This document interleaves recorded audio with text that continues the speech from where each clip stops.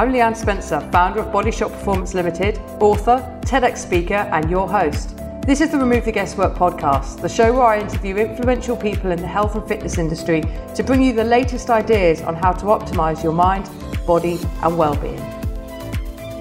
Hello, welcome to the Remove the Guesswork podcast. If you're new to the show, welcome. I hope you find this really interesting and insightful content.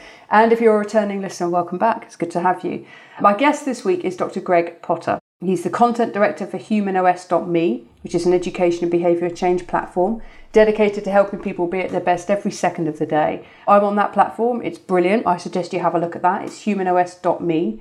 And Greg's PhD work at the University of Leeds focuses on sleep, on diet, and metabolic health in UK adults. He's got a BSc and an MSc in exercise physiology from Loughborough University. He's qualified as a personal trainer and a sports massage therapist, so there are many strings to Greg's bow. He's also worked as a sprints coach to national level athletes, and he spent about 6 months in the sports science and sports medicine division at Rugby Football Union. So he's done a lot, he's got a lot of qualifications, and in this episode we talk all about sleep, particularly how sleep is connected to body composition.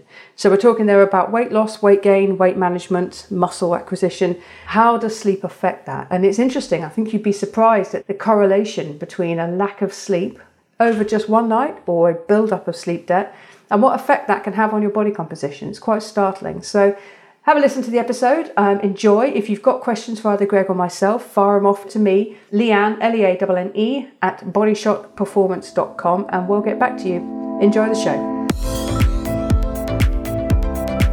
Greg, welcome to the show. Great to be here. Yeah, no, thanks for making the time. I've introduced you a little bit and a bit about your background, but tell us, what got you into the area of sleep? So I'd always been interested in health and became interested when I was about 11.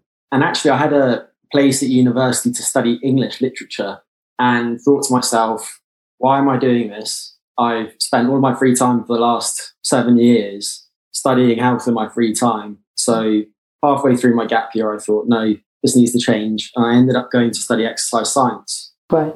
While I was there, became interested in nutrition and training and so on, and thought to myself, well, I feel like I've got an okay handle on these now. So what else am I missing if what I'm interested in is helping people with their health through lifestyle? Mm-hmm. And sleep wasn't really addressed on the course that I did. I ended up doing a master's in exercise physiology too. But then during that, I was looking around at PhD options and found one at the University of Leeds, which was studying sleep and the circadian system, and thought, perfect. So since then, I've been focusing on it. So for about the last 3.5 years or so, and it's just a subject that the more time that you spend looking at it, the more fascinating you realise it is. And it's a really interesting time to talk about sleep, isn't it? Because there's an increasing awareness. I talk about this all the time in all my content, that we're kind of getting away from the macho idea that winners sleep for 5 hours and losers lie in and losers nap. You know, Arianna Huffington's done some good work in that regard. We're starting to realise that sleep, described to me by an ex-military man the other week, is a weapon. Now, I can see on the battlefield, it very well is. You know, you sleep when you can, because if you're tired, you're going to make poor decisions and have poor reactions. But I think for all of our corporate athletes out there, you know, our target audience of busy professionals, sleep is something we should absolutely be prioritising. Mm-hmm. And it's something that you need to prioritise now in our 24/7 society, because otherwise you just probably won't meet your sleep needs. Yeah. There are also a couple of good books that have been published recently. Matthew Walker's is the most recent, Why We Sleep, which I presume you probably read. I thought was a brilliant book in taking some reasonably complicated ideas and condensing them down into quite simple terms. One thing that stood out for me amongst a few things was he said, if you were to round up or round down to the nearest percentage, the people who do thrive on 6 hours sleep or less, it would be rounded down to 0. That's how few people have that genetic variation. Is that something that you agree with and you found through your research? Yeah, it's something that I do agree with. And it's not something that I've looked at in my own research. Just as an aside, it's a great book. People should read it. Matt Walker is a brilliant scientist. He's a great communicator too, which is a rarity among scientists. And I probably have a bit of a man crush on him. So buy that book. Yeah. But yeah. We'll link to it in the show notes as well for anyone listening. The genetic variant you're speaking about is, there are a couple that have been identified, but the first one that stood out was a gene called DEC2, which we don't need to worry about specifics, but it's a transcriptional repressor in the circadian clock. And people with a rare single point mutation in that gene need about 1.8 hours less sleep than the rest of us. Mm-hmm. And that is the shortest amount of sleep that's been identified. So that's only 1.8 hour less than the rest of us who supposedly need 7 to 9 hours. So that's 6 hours of sleep. Yeah. And if you look at sleep trends and how often most of us get less than 6 hours of sleep, that gives you pause. I think our new normal around sleep's completely changed. Over time, I don't know the exact statistic, but over time, I think the amount of sleep we've got has reduced. And that's become people's new normal. You know, if I get 6.5 hours, I'm okay. People have got used to waking up in the night to use the loo, possibly difficulties getting to sleep. You're just used to feeling a bit groggy in the morning. It's kind of sad, isn't it? I think it's so important for overall health. Yeah, it's interesting because actually there have been several quite high-profile reviews published recently suggesting that the amount of sleep we're getting isn't necessarily declining. But with that said, you only need to ask yourself, do I wake up to an alarm in the morning to work out if you get as much sleep as you need? It's that straightforward. And I think regardless of whether that's changing over time, there are things that you can do to identify whether you're meeting your sleep needs. So if, for example, you spend your time rereading a line of text during the day while you're sleeping, all of those kinds of indices show you that you aren't meeting that need. So regardless of what the epidemiology says, I think the majority of people stand to benefit hugely from tending better to their sleep. Yeah. And just briefly, I know it's quite a complicated thing, but what happens when we sleep? What are the benefits that we're getting? That's a few books. Yeah. Yeah. So the benefits depend on things like the different stages of sleep that you're looking at. But broadly, we can think about sleep as serving very important restorative processes. And many people focus on the brain. So you can look, for example, at what happens when someone doesn't get enough sleep. And in those circumstances, things like memory will be impaired and you'll be predisposed to neurodegenerative conditions. If you look at metabolic health, then risk of type 2 diabetes and obesity and various other diseases increases with insufficient sleep. So that's one way of looking at it. But exactly why we sleep is a really important question that we still don't necessarily have a really good handle on. And various people have discussed why sleep has evolved. And I don't think that people have really reached any sort of consensus on that. And I think that the reality is that it's evolved for many different reasons. And what speaks to that is the fact that if you disrupt someone's sleep, then more or less no aspect of someone's biology is not impaired by that lack of sleep.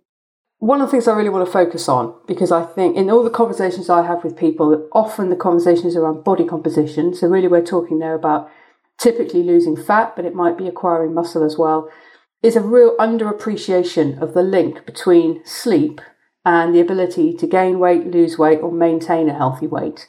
So can you start to talk about what's going on with that connection? Yeah, so I'll probably mention just what we know about what happens when somebody doesn't get enough sleep. So one way of looking at this question is collating information from various prospective studies. So you follow people up over a period of time and you see how their sleep patterns relate to change in weight over time. And a meta-analysis just takes these studies and it weights them according to how good the studies are to give you an overall picture of the research on that particular topic. And a recent meta-analysis of 11 studies found that among people who were short sleepers within the context of the whole group, they had 45% higher odds of developing obesity in the coming years. Wow. So the question is, why does that take place? And to answer that, what you really need is experimental studies in which you take people from outside and you bring them into a laboratory so you can tightly control all of the variables that could influence someone's sleep and someone's weight. And in those circumstances, if you look at all of the studies that have done that and what happens to how many calories someone consumes and how many calories they burn during the day, then it seems that on average, restricting someone's sleep, when I say restriction, I mean curtailing it. I don't mean depriving them of sleep entirely. That's an important distinction to make. Restricting someone's sleep tends to increase energy intake, calorie intake, by about 385 calories per day. Wow, that's huge. It is over time. It doesn't necessarily sound much, but as soon as you start adding that up over the course of a year or whatever, that's very meaningful potentially. It doesn't influence how many calories someone expends, but another important point is that there's large variability in susceptibility to the negative effects of sleep loss between people. So some people are going to be far more negatively affected than that. And there are very few, very fortunate people who are going to be somewhat protected against those negative consequences. But anyway, what those findings suggest is that on average, energy balance is going to be about 385 calories a day higher than it would be if that person was getting sufficient sleep. So the question is, why is that the case? And I'll just touch briefly on mechanisms because there are quite a few of them. An obvious one is just the fact that someone has more time during the day in which to eat. Really simple. There are probably also endocrine changes, and the results on this aren't entirely consistent, but many studies have found that the levels of an appetite suppressing hormone, which is reflective of long-term energy status, called leptin, decline after sleep restriction, and levels of another hormone, which is gut-derived, called ghrelin, which promotes or stimulates appetite, increased after sleep. So that's a double whammy, which should lead someone to consume more energy. So ghrelin signals to the brain, I'm hungry. Leptin signals to the brain, I'm full. Is that about right? Yeah, leptin goes down, ghrelin goes up. Okay, so you've got a perfect storm there. Extra hunger signals, reduced satiety signals, like a perfect storm for weight gain. Yeah, perfect storm, which is compounded by other effects too. So one other effect is changes in brain activity. So after sleep loss, if you show someone pictures of yummy food or whatever, then the parts of the brain that are involved in craving, rewarding foods, very palatable foods, tend to light up more. That's one contributor. Another thing is that there's a part of the brain which has recently evolved called the frontal cortex. And you can think of it as effectively allowing you to do the right thing to do when it's the harder thing to do. And after sleep loss, this particular part of your brain is less well connected to other regions of the brain. For that reason, you become more impulsive. So it's not just that you're consuming more calories. Another issue is that you're actually more likely to consume calories from poorer food choices. So that's one more contributor. And then a few other things point to the importance of sleep.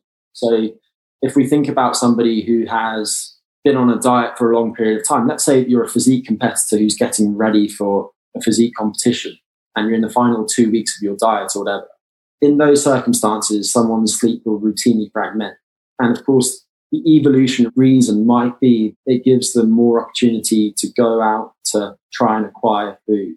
So that also points to this important relationship between sleep duration and weight. And then the final thing that I'll add is that if you take someone who habitually restricts their sleep and you give them more time in which to sleep, over the course of several weeks, people will tend to consume less free sugar, so about 10 grams less free sugar per day over the space of 4 weeks. That was reported this year by some researchers at King's College in London. And not only that, but people's appetites also tend to decrease and their cravings for sweet and salty foods in particular. So all of these changes point towards an obesogenic environment of insufficient sleep. The final thing that I'll add, sorry, I'm very long-winded. No, go on.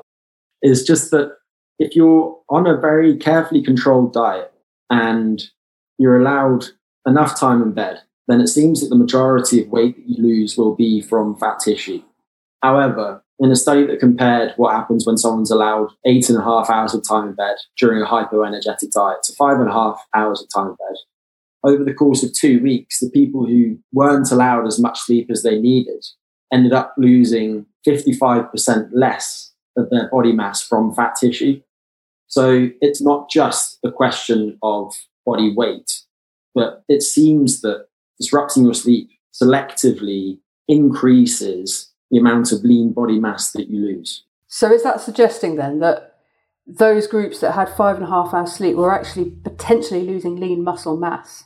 Exactly, yeah. So lean body mass, that was assessed by DEXA, and you can't say for sure that it was muscle mass because actually during a weight loss diet, all organs tend to reduce in size somewhat, even your liver and so on. Oh, really? I had no idea of that. So all the organs actually shrink slightly in relative to your body mass? That's right. Oh, wow. So there are other issues too, obvious ones like hydration. So if your muscle tissue is less well hydrated because your glycogen stores are reduced, then that's going to register using most body composition analysis methods as being a reduction in lean body mass, even though to most of us that wouldn't bother us. But with that said, anyway, I suspect that if it's 55% higher after sleep restriction, then at least some of that is going to be coming from muscle tissue. I didn't do assessments of things like strength in that study, but I think that there's reason to expect that. Yeah.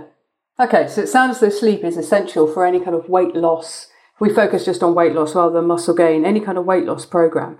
And I suppose there's also the angle that if you're tired, you're less motivated, you're less energetic, you perhaps will have a bit more of an internal monologue about whether to go and do that workout. Do you taper down that workout? Do you not go at all? What have we observed in studies around that? Are you aware of any? I don't think it's been as well studied, but you're absolutely right, because in these nice lab experiments where they focus on the effects of one thing on one thing, you can very carefully get a particular relationship. But of course, in a free living environment, if someone gets insufficient sleep, then that's going to affect their cognition too. And there have been hundreds of studies looking at the effects of insufficient sleep on cognition. So things like your ability to plan, initiate, and monitor your behaviors, which falls under the category of executive function, that routinely seems to be impaired. Measures of attention also impaired. So the likelihood of you suffering from attentional lapses during time on a particular task will also drop off with insufficient sleep. But I don't think that we can really say that much about the effects of sleep on some of those behaviors which are likely to influence someone's body composition specifically. So things like motivation to exercise and so on. And the reason is it's just hard to study people in free living environments and from those studies to determine cause and effect. And of course, even if you brought people into a lab and you said you're allowed to roam around as much as you like in here during the day, they're still in the confines of a room. Their activity patterns are likely to be very different. Yeah. What would be elsewhere in the big wide world. Sorry, I don't mean to dodge the question, but I really don't think that we have a very clear picture of that right now. Yeah, I think anecdotally most people can probably relate to that. I'm tired. I can certainly speak for myself. If I'm tired, I will crave refined carbohydrates and sugary foods. Same thing really. And my motivation to exercise will be diminished. I may fight that, but the enthusiasm and the energy I'll bring to a task or an exercise session, it'll be harder work. Yeah, and I agree with that. One thing that I'll add is that there has been some work looking at the effects of sleep loss on exercise performance. And perhaps surprisingly, most measures of exercise performance don't seem to be strongly affected by a single night of insufficient sleep or sleep deprivation. But people will rate the session as being far more burdensome than otherwise. And of course, they're participating in a study, so they have to do it. And if they were left to their own devices, the question is, would they do it off their own backs after a night of no sleep? And in my mind, as you suggested, I think they're probably far less likely to. That's a good raises a question, actually. The changes we see in increased ghrelin and reduced leptin, is that after an accumulation of sleep debt, or do we see that after just one night of poor sleep? That is a good question. I think, and someone can correct me if I'm wrong, please do. I think that you're more likely to see, no, I'm just speculating. I don't know. I was going to say I think that you're more likely to see the increase in ghrelin because leptin is more of a long-term marker of overall energy status. And the principal determinant of the amount of leptin in your bloodstream is just your fat tissue stores. But ghrelin is more reflective of short-term energy status. So I suspect that you'd be more likely to see ghrelin so is leptin, but ghrelin is involved in many different physiological functions and also in how your brain functions and things like your motivation to go out and seek food. So it tends to have quite a strong short-term effect on some of those behaviours, but I really don't know off the top of my head. Okay. All right, let's flip it. What does sleep do in terms of helping us to build lean muscle mass or convert the benefits from, let's say, the physiological change from an exercise session? Yeah, so with respect to muscle mass, again, I'm just speaking with my scientist hat on, but I'm not aware of any long-term studies that have looked at the effects of changing someone's sleep on their responses to a resistance training intervention, for example.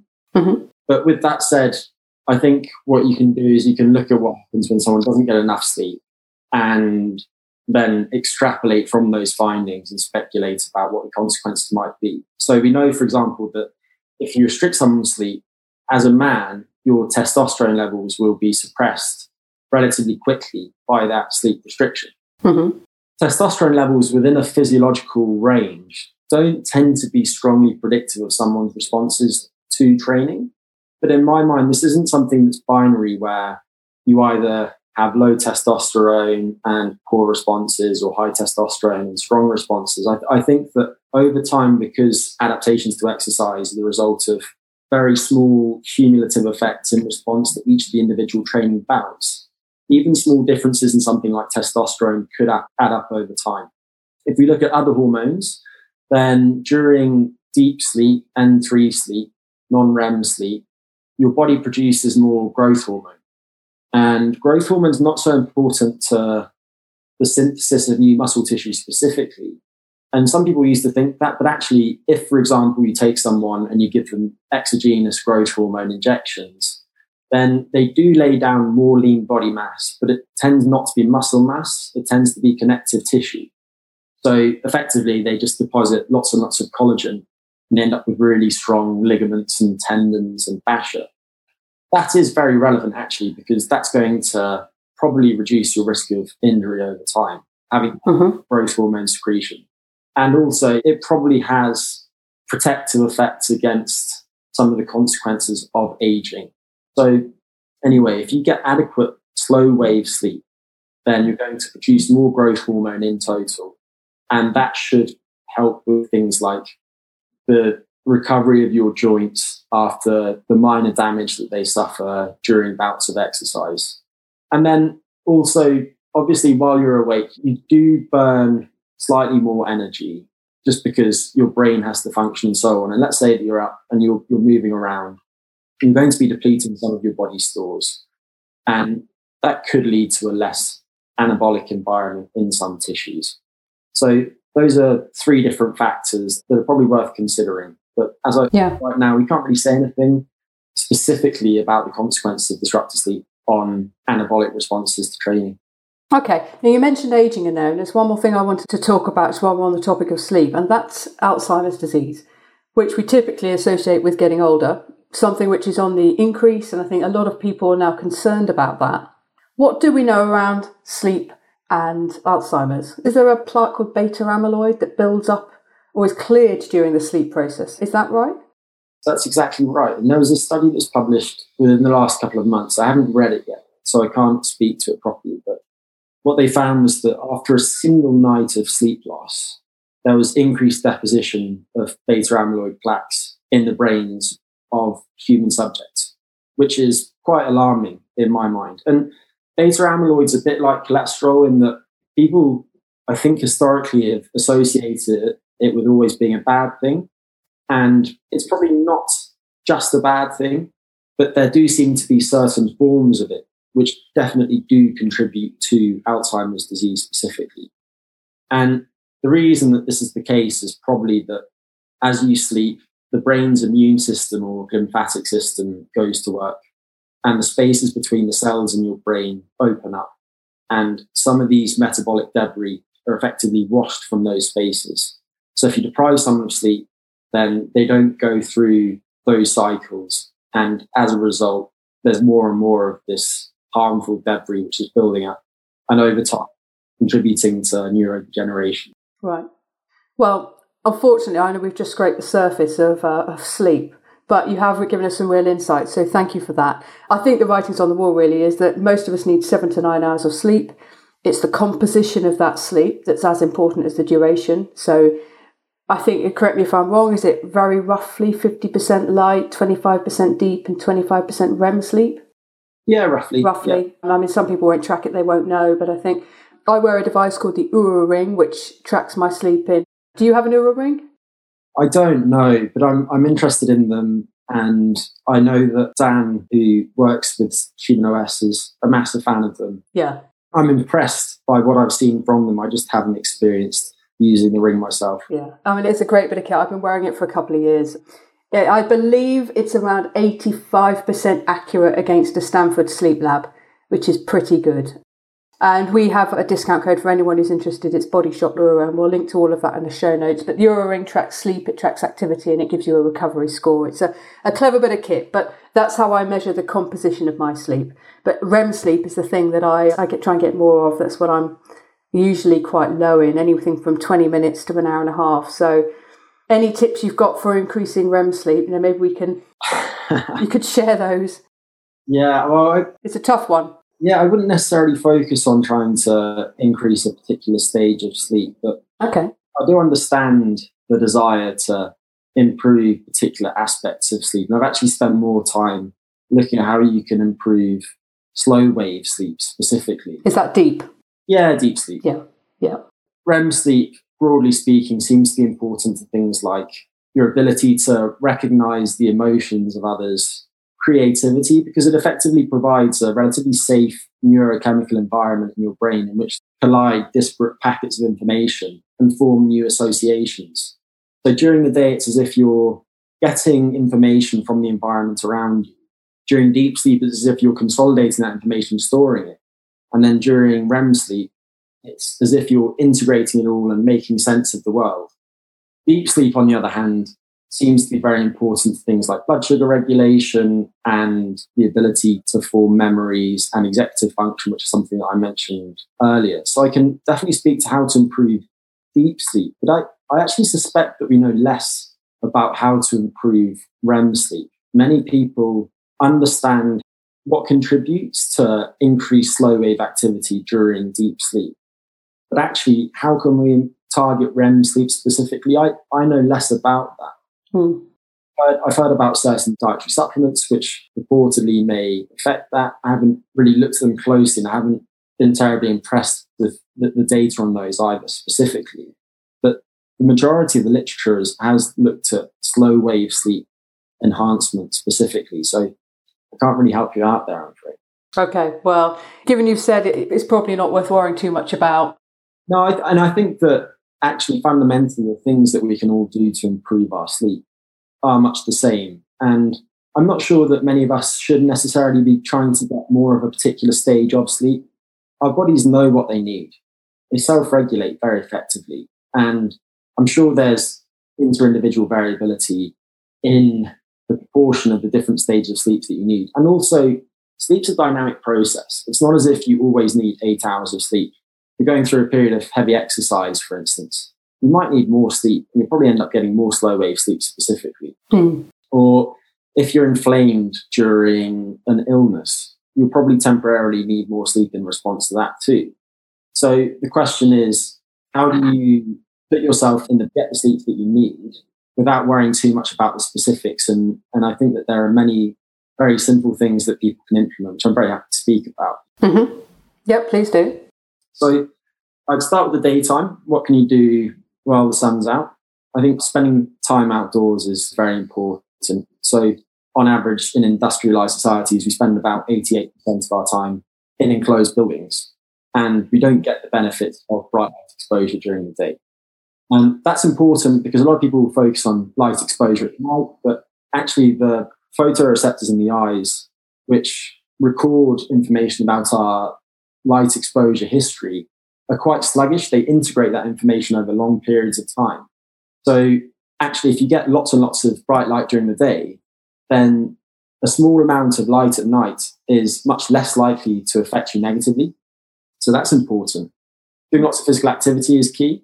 And so is just doing cognitively demanding work. So doing engaging tasks at your workplace is going to be key. And the reason is, this is something I've hinted at earlier, but during the day, as your brain expends energy, presynaptic neurons in your brain release ATP into the extracellular fluid. And that can be broken down into adenosine, or it can just stay as ATP. But anyway, this ATP or adenosine then stimulates the production of inflammatory cytokines like TNF alpha and IL-1 beta, and they act on sleep promoting parts of the brain to make you more sleepy and increase the depth of your sleep specifically. But they also inhibit wake promoting regions of the brain. So in general, the more activity that you do during the day, both focused mental activity and physical activity like exercise, the more likely you are to experience the beneficial effects of deep sleep at night.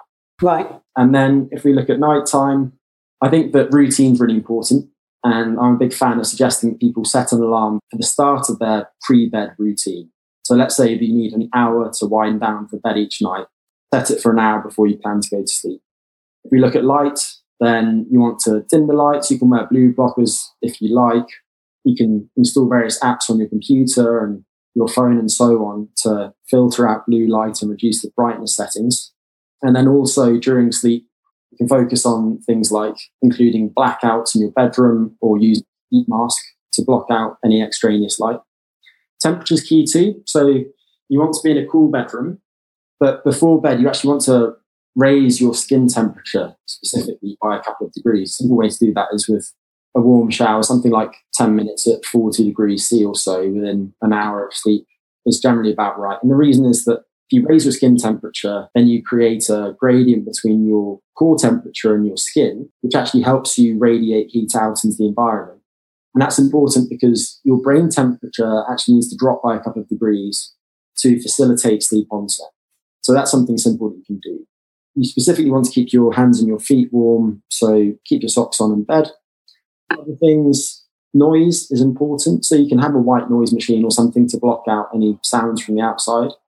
And regarding diet, I would just suggest that you go to bed neither too hungry nor too full. If you have a meal too late, then your body burns energy digesting food, and that tends to raise your body temperature. So that's going to hinder your ability to fall asleep quickly. But obviously, if you're hungry, then your body wants to go out and get food. So you don't want that either. Cut down on caffeine and alcohol, of course. Caffeine, I generally suggest that people consume no more than about 2 milligrams per kilo within about 9 hours of bedtime. So that's generally about a cup of coffee about 9 hours before bedtime for most people, if that's the source of caffeine. Alcohol, it tends to help people fall asleep faster, but it disrupts sleep later in the night and is definitely a bad thing. So I think that having alcohol earlier is going to be useful, and also reducing your intake, if possible, is going to be helpful. And then the final thing I mentioned is just mentally preparing for sleep. Yep. So we worked recently suggesting that doing something as simple as planning the next day and taking notes to get things out of your mind and onto paper or onto a notepad on a digital device, whatever, is useful. It's going to reduce your stress levels and tends to help people fall asleep faster. And then things that you can do to shift the balance of your autonomic nervous system towards a more parasympathetic state. So that could be a breathing exercise, it could be meditation, it could be progressive muscle relaxation, something like that can also be really helpful for people that have an overactive mind. I think that last point's really crucial as well, because you could do lots of these things, you know, the blackouts, a little bit of lavender on your pillow and everything else, body temperature's just right, but if your mind's still racing and you're preoccupied and you can't switch off and you're tired and wired, it's all going to be for nothing because you're not going to sleep well. So, all right, brilliant. Thank you for that. Do you want to talk about your involvement in the Human OS platform? Yeah, I'd love to. So I've been working with Human OS, as in Human Operating System, for probably nearly 18 months now. Dan, the CEO, reached out to me after he read a paper that I published, and I got on their podcast. People who are interested in sleep should check out Human OS Radio. There are some really interesting interviews with professors who study various aspects of sleep, but also other things too. Okay, Human OS Radio. We will link to that in the show notes. Yeah, and I began creating a course for them on how your body clock influences metabolism specifically, and that's now available for pro users of the site. And otherwise, I've, since handing in my PhD, more or less been working full-time with them, mostly to generate content. So things like blog posts, which are free for people to see if they so desire, but then also courses, doing some podcast work, just being involved in various different things. And the purpose of Human OS really is to help you make your day better. And I know that sounds a bit nebulous, but it's effectively one place where you can go to find out, what do I need to do to improve my health? How do I do that? Am I doing it? So it integrates with various tracking devices. And then, is it working? Is it shifting important health parameters in the right direction? So that's how the particular behavior change model works, because I think that it's easy to get wrapped up in cool new things which might have some merit, but also for many people, they're a lower hanging fruit. And I don't know what your experience is, but if I think about myself and the most healthy people that I know, they're often not people who are mainlining dozens of supplements each day or hyper-focused on a particular aspect of their diet. So I think if you have that kind of preoccupation with your health, then it can be a negative thing. But if you're being physically active consistently and consistently attending to your sleep needs, and you're involved in loving relationships, and you're not exposed to a bunch of environmental toxins, then you're likely to be in pretty good nick. And the purpose of Human OS really is to make the most important behaviors more salient, to bring them to the forefront of your mind. And I think that it effectively does that. And I'm really proud to be part of the team. Cool. Well, we've got a promo code for anyone who wants to check it out. The URL is humanos.me. And we've got a promo code which is Remove the Guesswork, the title of this show, which gets you, I think, 1 month for $1 on checkout. So we'll link to all of that in the show notes. I really recommend people go and check the platform out. I'm on it. It's great. And you can link up various wearable tech devices to it as well, so you can track everything. Greg, thank you very much. Where are the various different points that people can reach you, or what's the easiest way of people getting in touch with you if they want to? I guess Twitter probably is. So Twitter handle is just at G for Greg, D for David, M for Max Potter, at GDM Potter. Also check out at humanos_me on Twitter. But otherwise, I would just push people towards the site. So humanos.me, check out the blog, check out the podcast, and get in touch. Any questions, I'm always very happy to try to help out. Cool. Brilliant. Thank you so much for your time. Yeah, pleasure. Thank you. Interested in finding out what your health IQ is? Jump on our website, bodyshotperformance.com, and click on Take the Test. And it'll take you through to a very short 2 to 3 minute health IQ test. At the end of that, you'll get a scorecard based on your results and a free 39-page report built all around our 6 signals, which are sleep, mental health, energy, body composition, digestion, and fitness. So jump on the website, bodyshotperformance.com, and take our test. Finally, thanks for listening to this show, and if you've enjoyed what you've heard and it's added value to you, share the episode with someone you think could benefit from it. And don't forget to leave a rating, a review, and subscribe on Apple Podcasts. Thanks for listening.